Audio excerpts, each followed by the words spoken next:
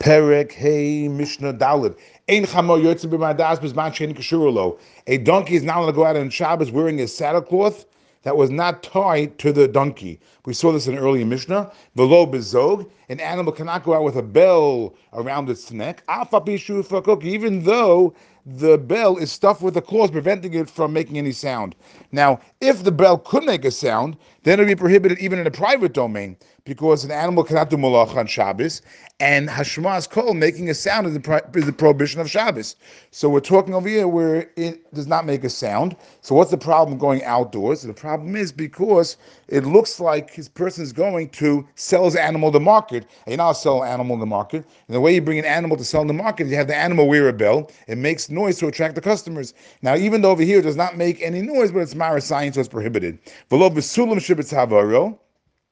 The animal cannot go out with this ladder type brace around its neck. What happened was that you have an animal that has a wound, and you want the wound to heal, but the animal is bothered by it, so the animal turns its head to scratch the wound. So you want to prevent the animal from doing that, so you put on this brace around the animal's neck to prevent it from turning its head. It's called a sulam, a ladder, because it has a wooden frame, so it looks like a ladder.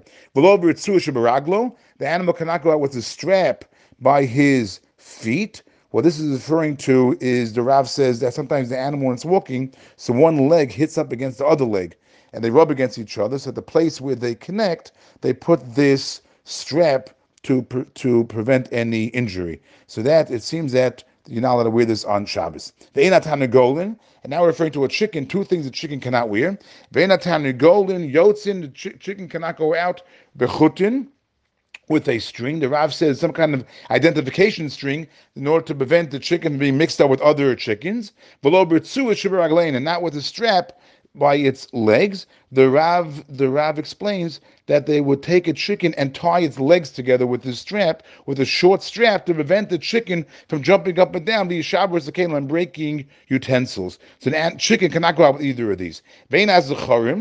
And rams, male rams, yotzin ba'agola, they're now going to go out with these miniature wagons, shetacha sa'al yishulahen, under their tails. It seems that these rams have long, wide tails, and you don't want the tails to get damaged by the rocks and stones on the ground. So they would have these miniature wagons tied to the animal to prevent the tails from reaching the ground.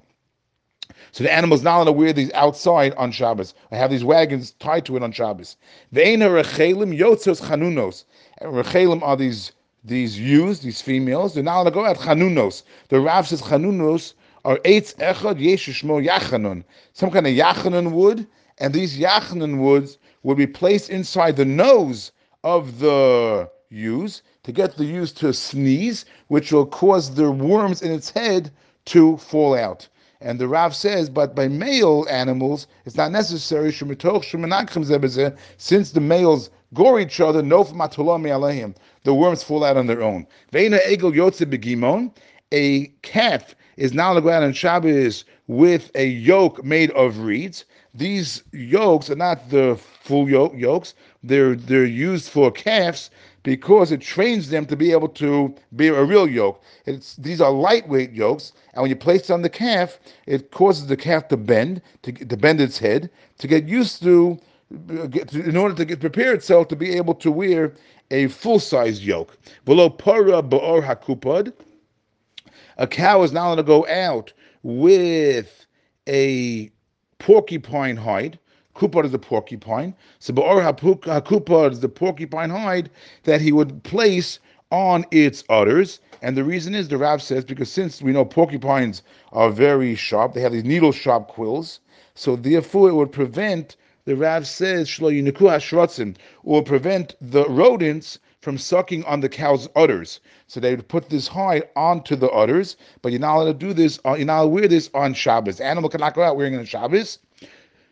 V'lo b'rtzua shebein karneha, and the cow is not allowed to go outside on Shabbos with a strap stretched between its horns.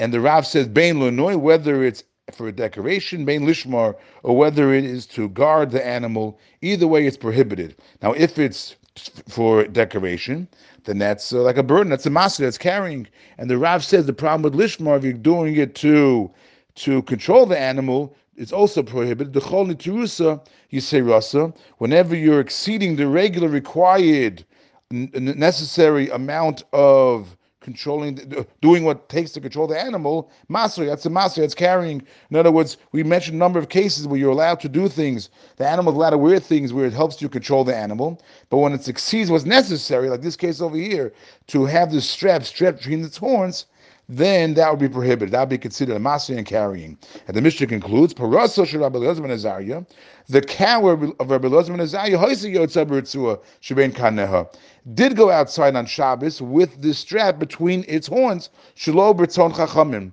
but it was against the will of the sages, because sages felt that it's prohibited. Now the Rav points out something interesting over here. Rav says lo shelo ha'isa elo shel shechinaso. This cow did not belong to Rabbi Elazar ben Azariah. So why does the Mishnah say that it was the cow of Rabbi Elazar ben Azariah? So the Rav says because al shlo micha ba nikras al shemo. Because since his neighbor had the cow belonged to his neighbor. But since Rabbi Elazar ben Azariah did not protest, so therefore the Mishnah attributes the cow to him, because he should have protested. Since he didn't protest, therefore the Mishnah alludes, the Mishnah makes it appear as if the cow belonged to Rabbi Elazar ben Azariah.